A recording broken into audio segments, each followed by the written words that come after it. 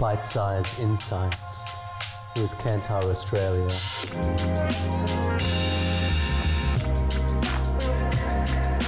Hi listeners, Jared Payne, Consulting Director at Kantar Analytics here. Welcome to the next episode of Bite-sized Insights. So today I've got John Cooker with me, who's the Business Intelligence Director for Kantar Analytics here in Australia. Hi everyone. And we're going to be talking all things analytics, data and fun stuff like that. So John, welcome to the podcast. Thanks for having me. I wanted to really start with a nice big broad question for you. What do you think is the state of data management and data analytics in Australia right now? Yeah, that's a great question. It's obviously highly varied. There are some businesses that are a bit further down the path than others, but I think they're all facing similar challenges, which is that historically we've collected a lot of data over time. Every business has had multiple facilities for storing and saving data for later that they might need, that they might use, and are now kind of reaching that time where they're thinking, yeah, we should use that and we should try to gain insights from that. And they're all at a different state of play with that challenge. Some have begun that sort of data harmonization where they're bringing them together and getting them to talk to each other. Others are struggling to make that first step. Yeah, it does feel like harmonization is that, like there's a whole bunch of places that are really on the edges of getting into that space. And what do you think is the big opportunity that really opens up potentially for them? Well, the real opportunity, I think if we were to ask the businesses, the opportunity is to save money doing their own insights. Using the data that they have to actually learn as much as they can without paying for primary data collection.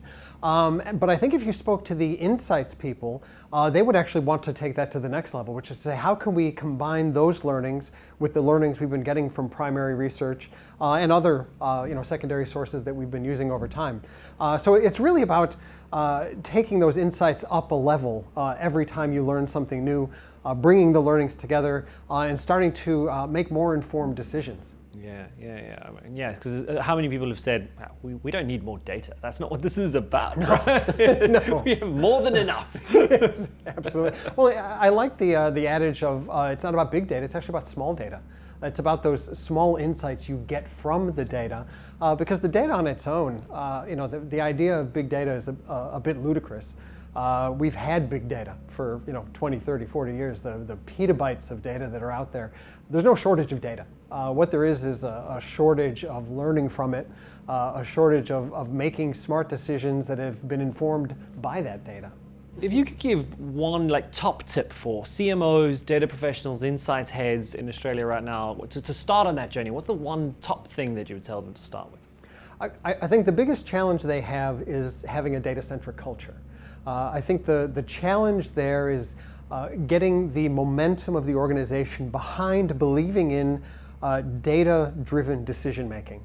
What tends to happen is that there's a lot of excitement for it initially, like, oh yeah, we've got all this data, we really should be able to learn from it. And then when you're confronted with the hard yards of getting the data integrated, harmonized, as we were saying earlier, to really be able to start doing analytics off the back of it, it can freeze up the organization. And there can be a tendency to fall back on let's call it the more instinctive decision making, where a lot of experienced marketers who know a lot, or even inexperienced marketers who are feeling overwhelmed, will fall back on what they think they know. And in fairness, with a lot of experienced people out there, they know a lot.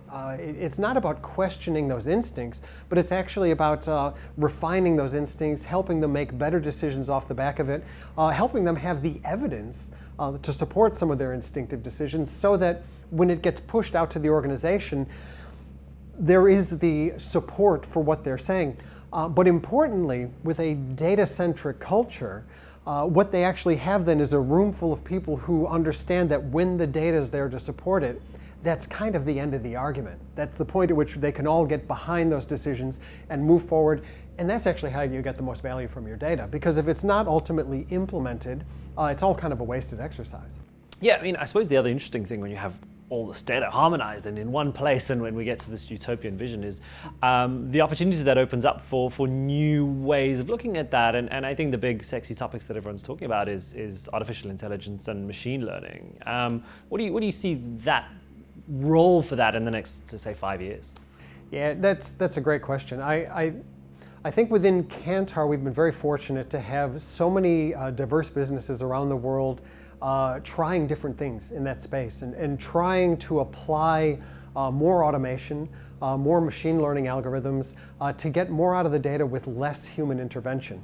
Obviously, the challenge is to get quality insights off of the back of that, and there still requires some human thought to review that and to, of course, refine those processes moving forward. But we're actually very fortunate that we've been able to start building in automated systems, machine learning, artificial intelligence, a lot of names for some very similar applications.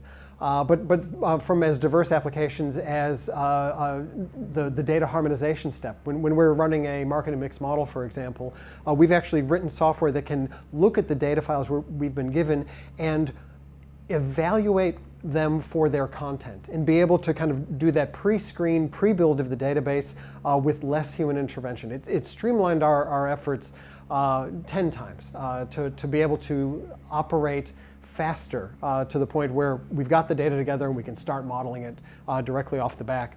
We've also been doing artificial intelligence for interpreting images.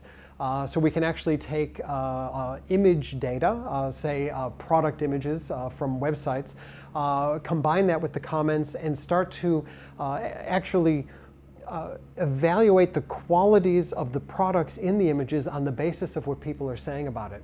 And on that basis, we can actually then put that together with things like product reviews and product evaluations and identify what are the things that people say commonly about the strongest products in this category. So there's so many diverse applications, and I'm sure we're just scratching the surface. As we get access to more data, as we start to put it together in new ways, as we start getting asked harder questions, that's a great opportunity to build the systems to do all of that. Yeah. And it changes the staff profile that we need as well in some ways. I'm just thinking this from an internal perspective is, what would you tell people coming into market research now in this real pivot point in the way that things work? Wow, yeah, that's a great question. We're obviously recruiting as we grow the team. I think the historical strengths of the industry around data literacy and insights, interpretation, that the data is not the end point, the data is actually the start point, and how you interpret it and how you use it. All of those things are still true. But I think what's starting to change is at the technical end, we need people who are more familiar, stronger with a wider range of programming languages, a wider range of applications of those things, a familiarity with things like working with cloud data, cloud servers, a comfort level working with proxy data, a comfort level working with data extractions as opposed to holistic databases. But then at the other end, we also need people who are comfortable taking that activation of the insights further. The same way we were saying earlier about the data centricity problem at our clients, we can actually support that with people who are comfortable with using the data and comfortable translating that into a way that makes activation easier for our clients. And in that way, we can help them along that data-centric journey. Yeah, I mean, I've always been a big believer that people buy people, right, rather than products. And the problem with big data, it's acontextual. You need someone who can help you navigate that. Yeah. Well, I've actually seen in some of our foreign markets, in some of the international markets we've worked in, that there have been some fly-by-night companies that have come in. They've overpromised, they've underdelivered, and it's poisoned the well a little bit. I think some of our clients are a little gun-shy because they've been confronted with people who sold in all kinds of promises and then ultimately couldn't deliver it. Our approach has been to really start small. Let's create the proof of concept. Let's look at the data that's available. Let's demonstrate value that we can get out of that, and from there build into the larger scale applications. Now, some clients who are further down that path, of course, we're happy to jump in at the deep end with them. But yeah, I think that when you talk about buying into people, I think the people have to earn the trust. We have to demonstrate that we have those capabilities, that we have the capacity, that we are easy to work with, and that we're going to ensure that there is value generated at the back end. Well, in the interest of keeping this bite-sized, I think we could probably talk about this all day. I think we're going to leave it there. So thanks very much. And yeah, we'll see you next time on Kantar Bite Size Insights. Thanks for listening.